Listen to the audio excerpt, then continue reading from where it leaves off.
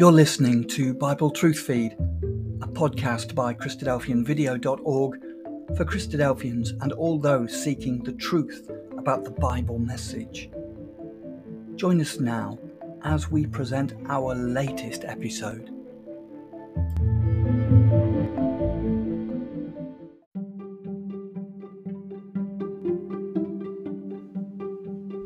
We start a short mini-series now throughout the month of December to help us with our understanding of the book of Revelation, which most Christadelphians have now embarked on reading as part of our daily readings, which we do willfully. The book of Revelation of Jesus Christ is in fact a letter of love sent to those believers who will heed it and will become the bride of Christ when he returns. God, Jesus Christ, an angel, and the Apostle John are the four who work together to bring its message to us in intelligible signs and symbols, and it can bring us great blessings to our ecclesia and to our lives today. Let us hope that we can all benefit from the reading of Revelation throughout this month. This short series has been performed by Brother Philip White, and we will have lots more material by Brother Philip on the Christadelphianvideo.org network, where there are a number of videos there. Thank you for listening. God bless.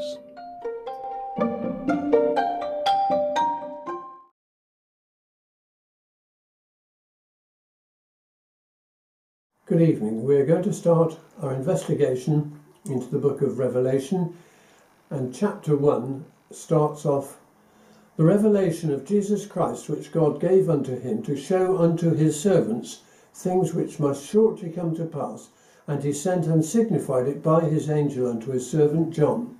Now, revelation is a word from the Greek, which it basically means an uncovering. Something is going to be revealed. That's what Jesus is sending this message to the Apostle John in aid of.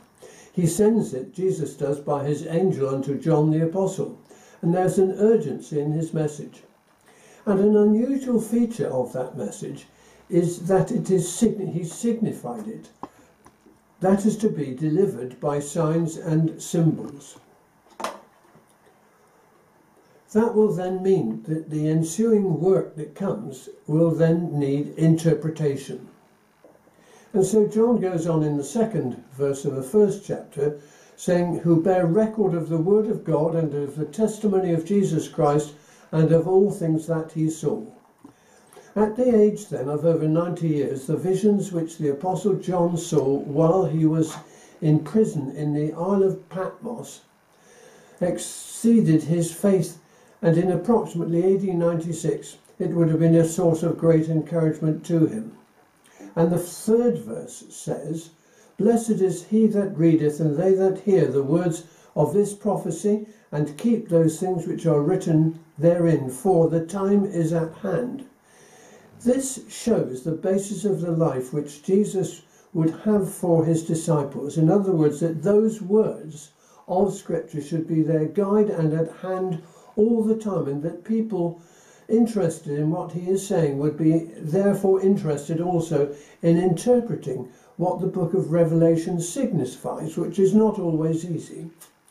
And we see that thinking about people who would be following him down through many ages in front of him, it is interspersed with sequences of major events to take place during that promised time until the Lord Jesus returns to the earth again. And there are in fact 7 encouraging pictures of the future kingdom.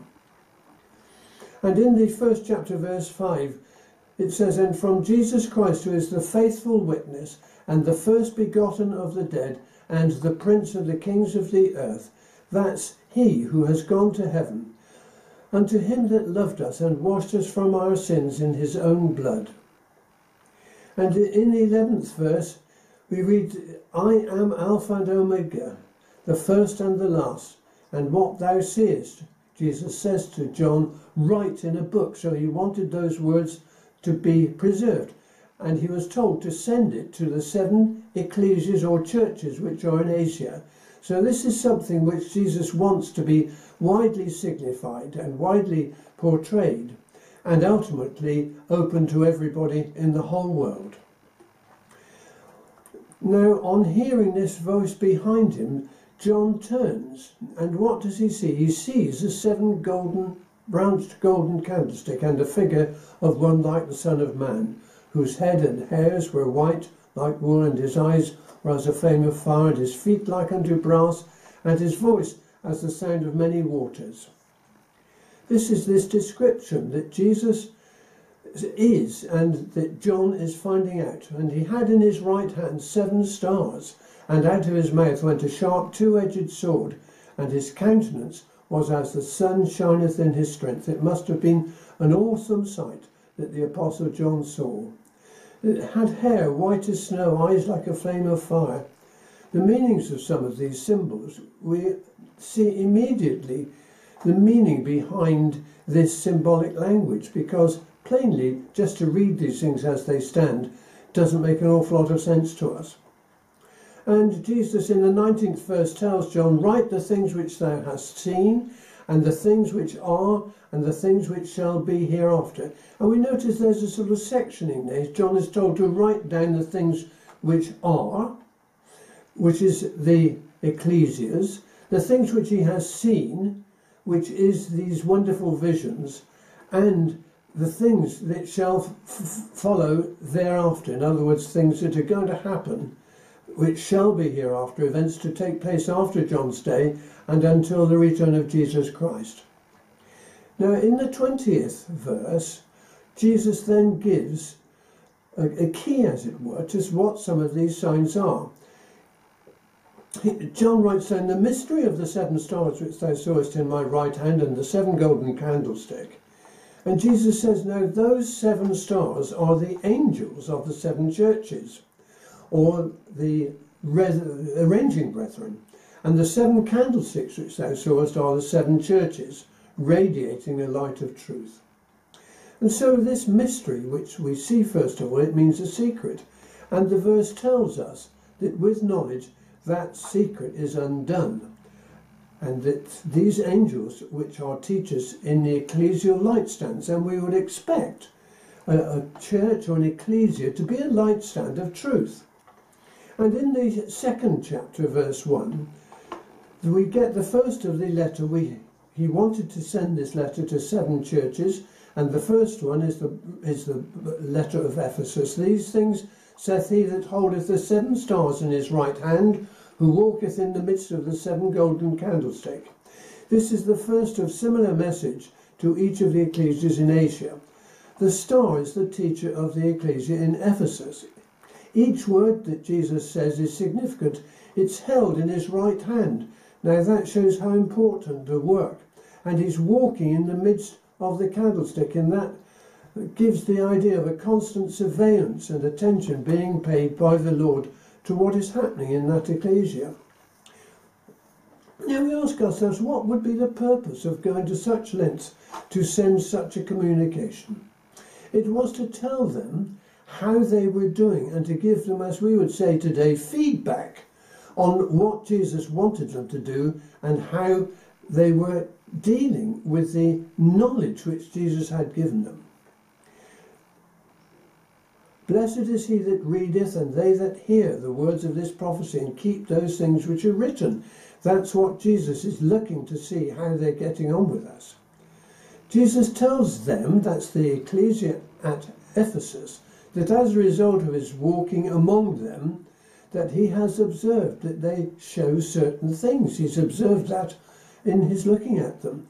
They show patience with others, which he says is wholly good. But on the other hand, they have separated from those who would be with them, who are not really genuine, called in the text Nicolaitans. But in addition to that, there was a lack, so Jesus says, of a most important thing. In the 4th verse of the 2nd chapter, Jesus says, nevertheless, I have somewhat against thee, because thou hast left thy first love. And he goes on in the 5th verse, remember therefore from whence thou art fallen, and repent and do the first works, or else I will come unto thee quickly, and will remove thy candlestick out of his place, except thou repent. Now this is a most significant thing. We see how intensely and observationally Jesus is looking at this ecclesia, and it shows us the high standard of living which Jesus is looking for. Carrying out works, faithful works, being active for the Lord.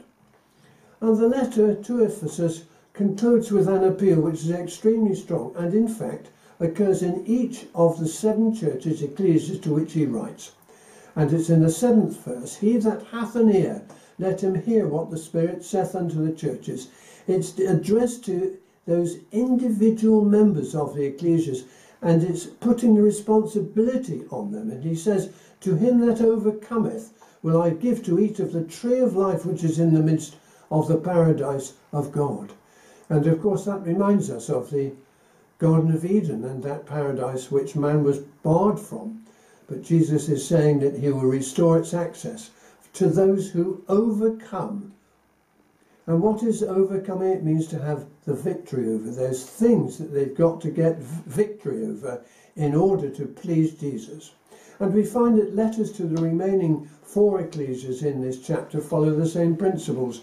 In each case, their reward is based on individual effort of overcoming, that is, being victorious over the world and over themselves, such that his love prevails.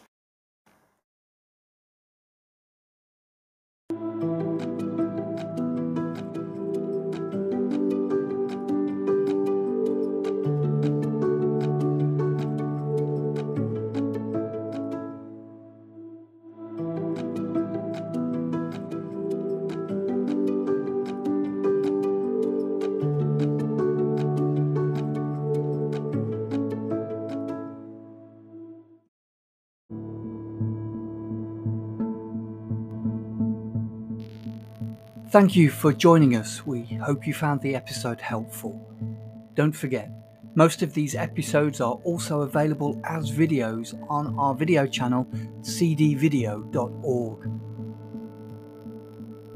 So head over and take a look. If you have any comments or questions or suggestions, please get in touch or leave us a voice message. We love to hear your feedback. You can email us at btf@cdvideo.org. If you enjoyed the episode, then please share it with others. Until next time, may God bless you in your studies and your walk towards God's kingdom. Amen.